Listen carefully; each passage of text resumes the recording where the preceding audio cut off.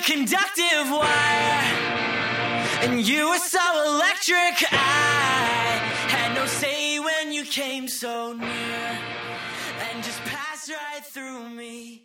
Hey everyone, welcome to Geekdom is Back, as is Tim Matthews. Today we are going to be talking about the comic book Witches by Scott Snyder and Jock, along with Matt Hollingsworth, whose name I am hopefully pronouncing correctly, as the colorist, but it's one of those horror comics that caught my eye because of the creative team. But before we dive in more, Tim, are you excited for some horror comic discussion today? Oh, 100%. I actually don't think I've ever talked about comic books on your podcast before. I could be wrong. I've done a lot of episodes, but I think this might be my first comic, and I'm not mad about that being my introductory or whatnot. I don't think you've done any comics yet either, and partially probably because I haven't covered quite as many comics as I would have liked. I know when I started this back in 2016, I think I had squeezed in a few more comic book episodes than I have lately, just because for the most part, movies are so much easier to discuss because it's like, hey, this one's on streaming and you can sit down and be done with it. Even though the same can be said about comics, especially ones like this where it's only 6 issues. But horror comics in general, are they something that you really dive into? Do you have a ton of horror comics? Because for me, I have Witches and I have some others that might technically count as horror comics, but unfortunately, I wasn't into comics as a kid. I never had any or read any. I had, a few random issues of stuff here and there. I found like a Supergirl #2 in my closet before we moved to Colorado. And I was like, oh yeah, I vaguely remember this. I don't know if I ever read it, but something like EC Comics was never in my sights as a kid. Right, yeah. When I was a kid, I would say as far as horror comics, no. Me growing up reading comics was definitely very much largely DC. The most I really dove into on the Marvel side in terms of comics was Spider-Man, and that was largely I was growing up watching the 90s Spider-Man on Fox, I think it was. And so I loved Spider-Man. I had the action figures. I had a bunch of the comics. And then I've always been a mega DC person. So I had those. Star Wars comics. It was definitely something that going to the comic book store was a big deal. I was one of those kids that if I did well on my report card, I got to go and get one of the comic books that cost $2. So it was special when I got to get one that was considered expensive at the time. Yeah. And then outside of that, I'd come down to Delaware to visit my grandparents, and there was like an Amish market and people would sell comic books and stuff. And I got into a lot of the pulp comics, like The Shadow, Doc Savage, The Phantom, stuff like that. So horror came in this long-winded story. Horror came later when I got back into comics. I got back into comics because my buddy and I were in Barnes & Noble, and he was buying some, and he said, you should read Death of Spider-Man. And I'm like, all right, cool, I'll read that. And then I loved it so much, I went back and read the entirety of Bendis's Ultimate Spider-Man run. And then I got back into Batman comics, and I couldn't stop. But I couldn't necessarily pinpoint where I ventured into horror. I know probably Swamp Thing and then Hellblazer kind of bridged some of those gaps. And then I got into Sandman by Neil Gaiman and fell in love. And that kind of introduced me to just comics outside of superheroes. And I'm a huge fan of that. Sometimes, especially reading the horror comics, I get deep into it and I'm loving it. And then I'm like, this has been really dark, and it's time to go read some colorful colorful superhero stuff again. So I take breaks from it from time to time, but I definitely got converted and big into the horror genre. Yeah, I honestly don't have too many horror comics. I have this volume of Witches. I have a comic called Through the Woods, which is an indie comic. It wasn't released by Marvel, DC, or Image. So it's a little different in format too, because it's not the normal comic book trade size. It's kind of more of a square book. And really, some superhero comics can end up being horror comics, because I think Batman The Long Halloween, which is one of my favorites, it's easily in my top 3 still. It has this horror element to it, just in the style and in the story as well. But oh, for sure. I've started getting into them a little more lately because DC started the Hill House imprint, which is an entire imprint where Joe Hill is curating horror comics. He's writing, I believe, 2 of the 5 or 6 titles that are ongoing right now, and they're all going to be limited series, maxi series, mini series. I don't know what they are calling them these days, but I think they're all going to be about 12 issue runs, and they have some really good stuff in there. There's this one comic by Carmen Maria Machado called The Low Woods that I'm really enjoying. And at the time that we are recording this, comics are still on a pause, but they will be coming back. I believe May 20th, May 27th are kind of the first 2 weeks where the publishers are going to start releasing comics. That's wonderful. In comic book stores again, provided that, they're able to open back up and everything, which a lot, I think, are still doing curbside pickup, which is good, but it's really just about people being willing to go out and go buy comics from a local comic book shop. And, I think we can go ahead and dive into Witches here, because I had gone through my comics on my shelves and I was like, okay, which ones would I really, really want to talk about for the podcast? And Witches is definitely one of them, because I didn't know anything about Scott Snyder's work until I read his Batman run with Greg Capullo. And then I was like, oh, okay. I was the same way. He did Batman the Black Mirror, and that, I believe, was with Jock as well. So I then went and bought that after reading some of his New 52 stuff for DC. And when you find out that these creators you really, really enjoy have creator-owned work elsewhere instead of just working on these big superhero characters, I'm always so intrigued to see what comes of it. With Witches, was it something you knew about, or was it something you just kind of stumbled upon like I did? For me, when it came to Witches, because like you said, you're already reading kind of the superhero stuff that, a particular writer that you end up really liking is involved in. And when I started getting back into comics, that was right kind of at the perfect time with Scott Snyder's Batman. And I want to say Black Mirror was was the first Batman of his that I read. I could have that wrong. It was definitely early on. But then, I was obsessed with his New 52 Batman run, Court of Owls, Death of the Family. Talk about horror elements finding their way into superhero comics. So when it came time for Witches, I was already full-fledged kind of, obsessed with Scott Snyder's work. So from the announcement of it, I was anticipating it. I was waiting for it, and I owned the trade, but I was purchasing this one issue by issue, and I was super stoked about it. Yeah, the only bummer was that when it was over, I was like, wait, I know. Are they not doing more issues? And it doesn't seem like they are, because they did neatly wrap up the story from start to finish. And even though it's a little open-ended at the very end, I just felt like this was such a good story to where they might risk not having something as good if they were to try to continue it in a different way. They are actually continuing it. Okay. I have it. I haven't read it yet. There was a Halloween special, just like a big issue.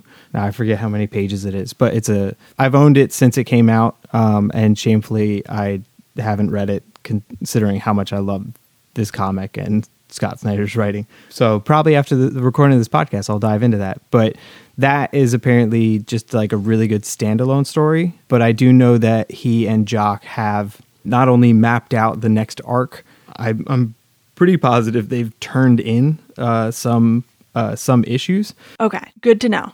I'm not saying I'm not confident in their ability, but I think they have to be really creative with how they pick it back up, given how they left off by the end of issue 6. And it is one of those great just endings, but open-ended, where you can kind of in kind of classic horror ways of there's just the usually there's the final scare, and you're just like, oh, what was going to happen next, but you don't need anything to happen next. So if I agree with you, like if they weren't doing more, I would be fully satisfied, but I'm so excited for more of this. And I like you said, I'm confident, but I am also hoping it lives up to it, because this was definitely something special.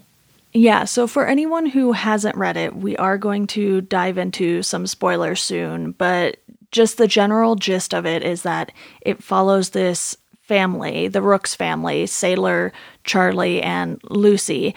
And Sailor had this incident where she watched this girl die, and the plot is that they move to a neighboring town to try and start over, but this thing just keeps following them and haunting them, and you get a nice little twist at the end that gives you the reason why it doesn't go away just because they moved. And I think they did so much in 6 issues to where when you finish reading the trade, you're like, okay, I need to let that sink in. And I am pretty sure I had read this before, but even going back to it again, I was like, oh, there's a lot that I probably kind of just rushed through and didn't catch on to, because personally, when I read comics, I tend to go through them pretty quickly, and I might not necessarily notice all the little details in the panels and everything. So going back and visiting this one again, it really just gave you this sense that, okay, these people know how to portray a horror story in comic book form, because with horror stories in comics, you don't want this clean-cut art that we often see with the house styles of Marvel and DC.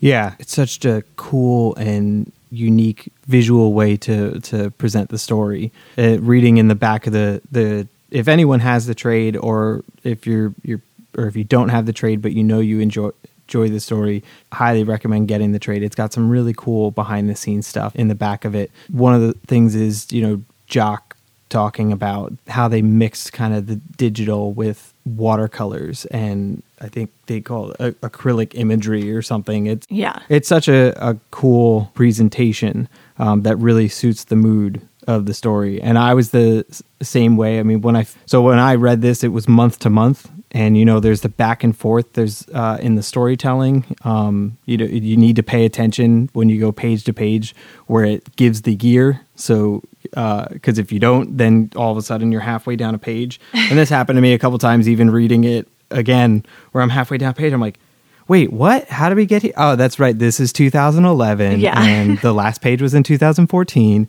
It can jump past you pretty easily. And reading it month to month, I remember getting to the end and being utterly blown away, but then being like, wait, like, what did I read 6 months ago? And I went back and I had to read the whole thing, in a row. And I don't even think it came out 6 months in a row. I think it had sort of a funky release schedule, because when you look at the back of the trade and you see the dates for when Scott Snyder wrote the things after each issue, you're like, oh, this kind of had a funky release schedule, because it started in like 2014 or 15 and it ended like almost a year later or something. So it didn't have the most consistent release schedule, which we have seen with other Image titles. And because they're creator owned, I think Image gives them a little more leeway. Like Saga has been on a hiatus for I don't even know how long. And you have The Walking Dead just ending. So you have these weird things that happen with the comic book schedule sometimes, especially when you have someone like Scott Snyder working on Batman. Obviously, that is going to be a priority, probably because it pays a little better than creator-owned comics as well. Yeah. He's got another great horror comic that, the weird delays with witches are like frustrating, but I'm also super used to it, because one of the ones that I dove into, amidst his Batman was he has one called American Vampire, which I really recommend. And I became obsessed with that one too, and I loved it. But I was so far behind, so I was able to plow through a bunch of volumes, and then I caught up. And I'm not even sure where I left off. I'd love to go back and try and figure out what was the last thing they've written and what was the last thing I read, because I ended up falling off of it because I just couldn't keep track of when they were coming out. Because it was just like an issue would come out, months and months afterwards, and then I had completely forgot about what I read previously, and I was just like, I can't do this. I just have to wait for a trade. Yeah, and that one actually came out through Vertigo, so that's even weirder that it didn't have this sort of strict schedule. And then he also has a comic called Severed, and very good. I haven't read that one. At least I don't think I have, but I definitely read the first volume of American Vampire because I saw Stephen King's name was attached to it. And it was one of those things where I didn't go back to it after that because I think I had borrowed it from my friend and she only had the first one and I never sought out the rest. And there's like 7 trades of it now or 9 or something kind of crazy. Stephen King's name is right on the front of this one saying it's fabulous, a triumph. Yeah, yeah, exactly. So, I mean, it all comes full circle of geekdom and Chat Cemetery. Story of my life. But I think we can dive into some spoiler territory here now. So if you haven't read it, turn this off, go buy it, go read it, and hopefully you will enjoy it as much as Tim and I do. But really, this family is just so wild because you have this bully, Annie, going after Sailor, and she gets sucked into this tree and just totally annihilated, but at the same time she's rejected because they live in this area where there are these witches in the woods that aren't your typical witches, but it's like every year or something someone has to be pledged to them as this sort of human sacrifice, and they end up in a tree, which is kind of weird, but you see at the beginning that there's this boy whose mother ends up in the tree, and he just looks at her and says, "Pledged is pledged." And it's just such a harsh scene to start off. And then you get all of this stuff going on with the Rooks family, and you find out that it was the mother, Lucy, who pledged their own daughter because she wasn't fitting in, she had anxiety, and didn't really stand out in a way that they were wanting her to. And it was just all of this negativity the entire time. And you could tell that the dad, Charlie, was trying to lift her up, get her to go out and make friends and do normal teenager things. And not every teenager is built to constantly be hanging out with people and going out and playing sports and things like that. And it was so obvious that Sailor wasn't that way. So when you get to that twist, you're like, geez, that is brutal, because basically the mom had pledged Annie to try and get them to leave the daughter alone. But then when that didn't work, she was like, okay, well, I'm just going to pledge the daughter.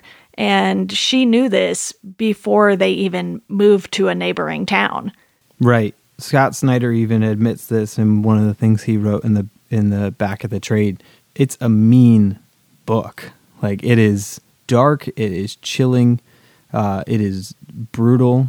Annie getting ripped into the tree, and this whole discussion throughout the book of what are you willing to sacrifice in order to have kind of basically something magically given to you that you otherwise wouldn't have. And when you learn about these other townsfolk and the police officer, and you learn that these people, you know, who knows how many people have been pledged just because someone wants to live a little longer. And you kind of start to wonder, it's like, well, what's their story? You know, what brought them to that point? You know, were they just kind of a terrible human being and they were willing to sacrifice whoever? Or was something so horrible in their life that it drove them to that? And Lucy kind of alludes to something of that sort with her husband and the witches, that she seems to at least accuse his struggle and his negativity as being the thing that drew them to them, because as she said, her family had been safe for a long time, but somehow they found her again.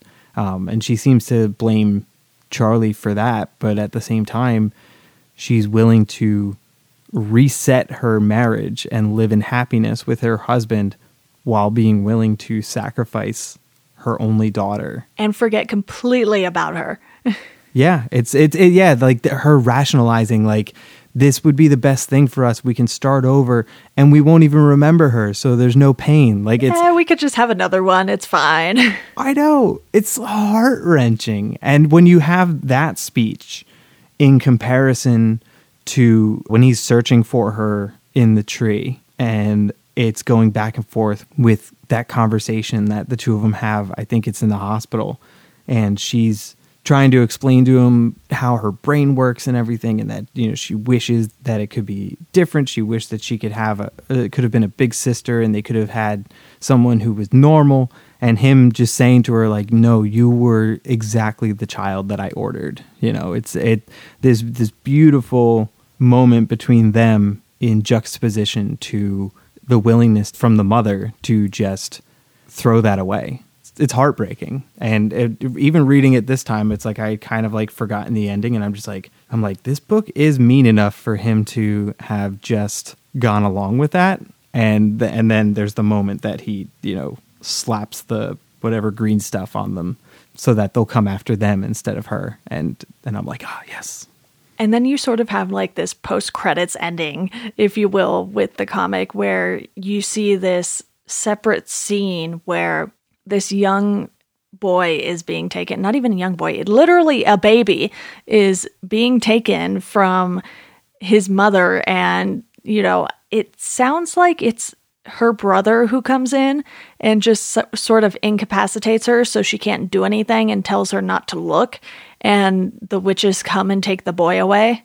Yeah. So I think maybe that was like our hint as to what is going to come next. It's not going to necessarily rely on the Rooks family entirely like this one arc does. And, you know, it's one of those things where whenever they put volume 1 on the front of something, I'm like, okay, that gives me hope that there could be a volume 2, even though we know that there's plenty volume 1s out there that there's no volume 2. Yeah, exactly. And you never know with comics because, again, with Scott Snyder, he is so big in the comic book world now. Mm-hmm. So massive. It's like once you hit Batman level, you kind of can't go any further than that, because it's like if you write Spider-Man, Batman, Superman, that's like the holy grail of comic book characters. And granted, you don't need to write those characters to be big in comics. You have plenty of people like Gail Simone, Kelly Sue DeConnick, who do their own thing and have worked on characters like Batgirl, The Punisher, whatever, you know, Becky Cloonan as well. She's the one who's worked on The Punisher. But you have these creators who are just so good at making their own worlds that they can succeed without having to hit those holy grail of characters. Mm-hmm. Yeah, absolutely. You know, he's written Batman, he's written Superman, he's written Justice League. I know for myself, I mean, I absolutely loved, you know, his work on the Batman comics, but I was super excited for, and I know he's still doing a bunch with the superheroes, and I'm totally okay with that, but it was reaching a point where I was just kind of like, I want to see like what's the next story he's going to tell, what's the next independent idea that he has. And that's when you get stuff like this. He always injects this level of storytelling that feels deeply personable, even if it's super outlandish. You know, you really feel like you get into the soul of Batman when I'm reading his stuff. With this, it's as horrific and strange and weird this world is. I'm completely latched on to these characters, and you get emotionally tied to them within 6 issues. You know, like you said, they cover a lot in 6 issues, and it doesn't feel bloated. I think at most you kind of feel out of place at certain points when you're reading it, but I think that's the point. And then when it all comes together, you're just like, oh my God. And the fact that he takes the idea of what a mother figure should be and turns it on its head, you're just like, wow, the cruelty of all of this. And that's what I think makes for good horror stories. You have to have these antagonists who might not be expected, but are just so powerful in how hateful they are, basically. You know, I just recently read Bag of Bones for Chat Cemetery, and you have certain characters who are just evil at the core, and you can tell that even if Lucy had good intentions at one point, by the time we get to that reveal, it's just like, no, you cannot justify this at all. You know, it's not like your kid is a serial killer or something totally horrific. Then they put you through pages of her trying to rationalize it. Yeah. And you're like, oh my God. And there's not a moment of me sitting there reading it and being like, oh yeah, and you know, that makes sense. It's like, no, you're horrible. But at the same time, it's so believable that she has thought this through. You know, the history of her family, she's so aware of it. She's so aware of the horror and the danger and the sacrifice, but also this weird rationalization of the light at the end of the tunnel if you just give in. And it's ugh. To say the least. Yeah.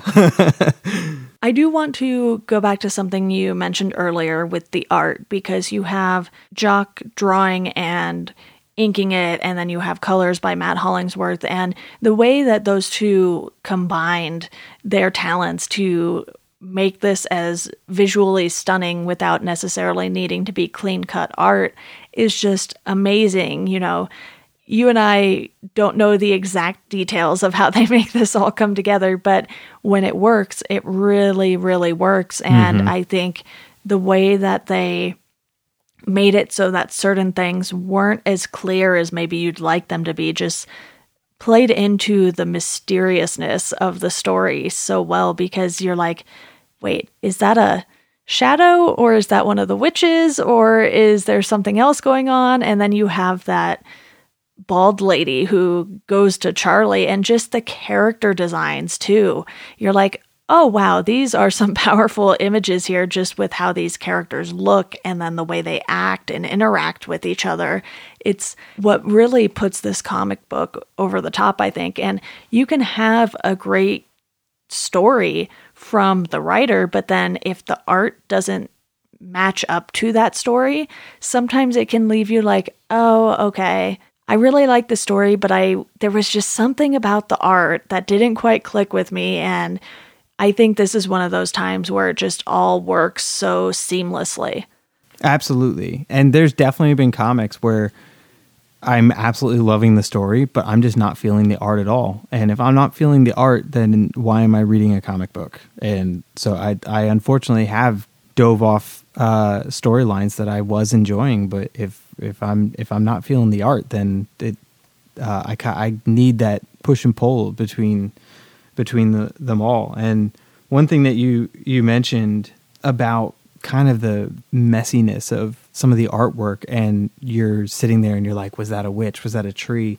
What's so cool about that is, like, in the back of the trade, when Scott Snyder talks about what inspired him to kind of dive into the story, it was these woods that he and a childhood friend would go venturing out into, and they came up with just these fictional stories of these witches and monsters being in the woods, and they'd go out and they'd have these adventures, and they'd find weird stuff in the woods. They'd go witch hunting, basically, even though the witches weren't real. Yeah, and then they had this moment when they were younger where his one friend thought he saw this like gigantic creature peek out from behind a tree, and then they couldn't find it, but he was like rattled by this. And then in the story, Scott Snyder talks about going back and finding it. Like, I'll just read this short excerpt because it like perfectly matches with the effect that the artists were able to create. To preface this, he went back to the woods right before he ended up writing this comic, and so he's in the woods during this time. I stepped off the main road, started walking through the ferns and brush towards taller trees, and that's when I saw the witch. I kid you not, something leaned out from behind the trees, something tall and skeletal and dark, and I froze. I froze, and that strange hot chill of terror shot through me, and I was a kid again, deep in the woods, and that thing was looking at me through the trees. It had been waiting here all along, hadn't it? It had known I had come back, and it had been patient. Of course, a moment later, the sun shifted and the witch vanished, somehow changed into a tree, a freakishly human-looking tree, but still, and my body relaxed, and I turned and walked away. And just like that chilling description that I'm sure plenty of us have felt, as a kid or later in life, where you see that thing out of the corner of your eye and you're so sure of the horrifying thing you just saw, but then a moment later it's normal and you're just like, did I see something terrifying? Was that a monster? Was that a witch? And it's like that description, I'm guessing in his discussion of making this comic, he told that story. And it's like the artwork just perfectly took that personal experience of his and infused it into the art. And it's stuff like that is just incredible. I love it. Yeah, and I do want to apologize for saying earlier that this had a weird release schedule. It did in fact come out 6 months in a row, but it has been since 2015 that there's been this long gap of people waiting to see if there's going to be another one. And it was last year, I believe, where Scott Snyder mentioned that him and Jock were going to be working on it again. So like you said, they probably already submitted some issues, and depending on when things start to go back to normal for not only the comic book industry, but everyone, maybe we'll see some announcement on that soon. But either way, there are some comics that have had weird release schedules, and it is not normal to have a 5-year gap in between, story arcs here. But like we said, Scott Snyder is a busy dude. And, I just really admire how much he's been able to put out. And obviously some of the horror stuff like American Vampire and The Wake ended up being on Vertigo, which is probably what led to him being on Batman, because Vertigo was where DC was doing some different kinds of stories. That's where they had some of the more mature stuff like Hellblazer, Preacher. They did Why the Last Man on Vertigo, and you just get these different kinds of stories that aren't necessarily rooted in the kind of good storylines that you think of when it comes to superheroes. And I don't mean good as in, oh, this is a good or bad story. I just mean when it comes to characters doing good. So you had sort of this darker side to DC with Vertigo, and now they're doing that with Hill House Comics. They've had lots of different imprints over the last few years, and I really just hope we get to see Witches Volume 2 sooner rather than later. I probably won't pick up single issues like you did, but I am eagerly awaiting what comes next for this comic and the creative team, because they just work so well together. And I'm going to start sounding like a broken record if I carry on too much longer. But Tim, do you have any final thoughts? I think we covered, just about everything we can. It's a cool, dark, mean comic with incredible art and a mythology within 6 issues that feels endless. Like I can't even imagine where they're gonna take this. And like we said, if we only had this one volume, I'd be completely satisfied in the story they told. But if we get to dive into some deeper stuff and kind of explore this world of these horrifying monsters that are witches, I'm super into it. And just bring on more and more horror comics. And now, like I said, after we wrap up, I'm gonna have to go read that Halloween special, because now I'm in the mood and I'm looking over at my shelf and I've got like 4 horror volumes that sometime around Halloween I went into the comic shop and just said to the guy, I'm like, I'm looking for some horror comics, and he just gave me a pile and he's like, take these. And it's too far away, I can't read what they are, but one of them's called Death Head, I know that, and then there's another one that's kind of like exorcism based, I think, I don't know, but I'm just excited for more and more unique stories. And so thank you for having me on for this, to dive back into this wonderful weird world of witches and horror comics. Of course, and to those of you who are still listening and have checked out this comic, definitely try and support your local comic book store right now if you can. Unfortunately, the one I was going to closed before everything happened for a totally different reason. So I'm kind of on the hunt for another comic book shop, and now does not seem to be the best time to try and find a new one because I can't actually go to any of them. Oh, yeah. I hope shops can find something to manage this time. I like you said, I know a number of them are doing the curbside to go. So if you know what you're looking for, that's all right, that you can keep giving them business. I think I've seen a couple sites or posts around of ways that you can support some local shops while also online. So I'm sure doing some Googling, people can find something that works for their local area. So hopefully we can just support the things we love and the world comes back to normal soon. And hopefully among all the weird and terrible things happening, that the witches from this book don't turn out to also be real, because I have woods near my house and I kind of want to go explore, but kind of not, because it's now spooky and gloomy outside, weirdly. Yeah, we have a forest nearby too, so I understand that feeling, but... Let's go witch hunting. New plans for the evening. Yes. All right, well, Tim, thank you again, and everybody, like I said, go read some comics. All right, everyone, that does it for this episode of Welcome to Geekdom. If you want to support the podcast, you can do so through our Patreon. You can sign up for $1 a month. That'll get you a thank you on the show. $2 a month, you get to pick a topic that myself and a guest will discuss on the show. For $5 a month, you can join the Welcome to Geekdom Slack group, where you can talk to myself and various guests who have been on the show.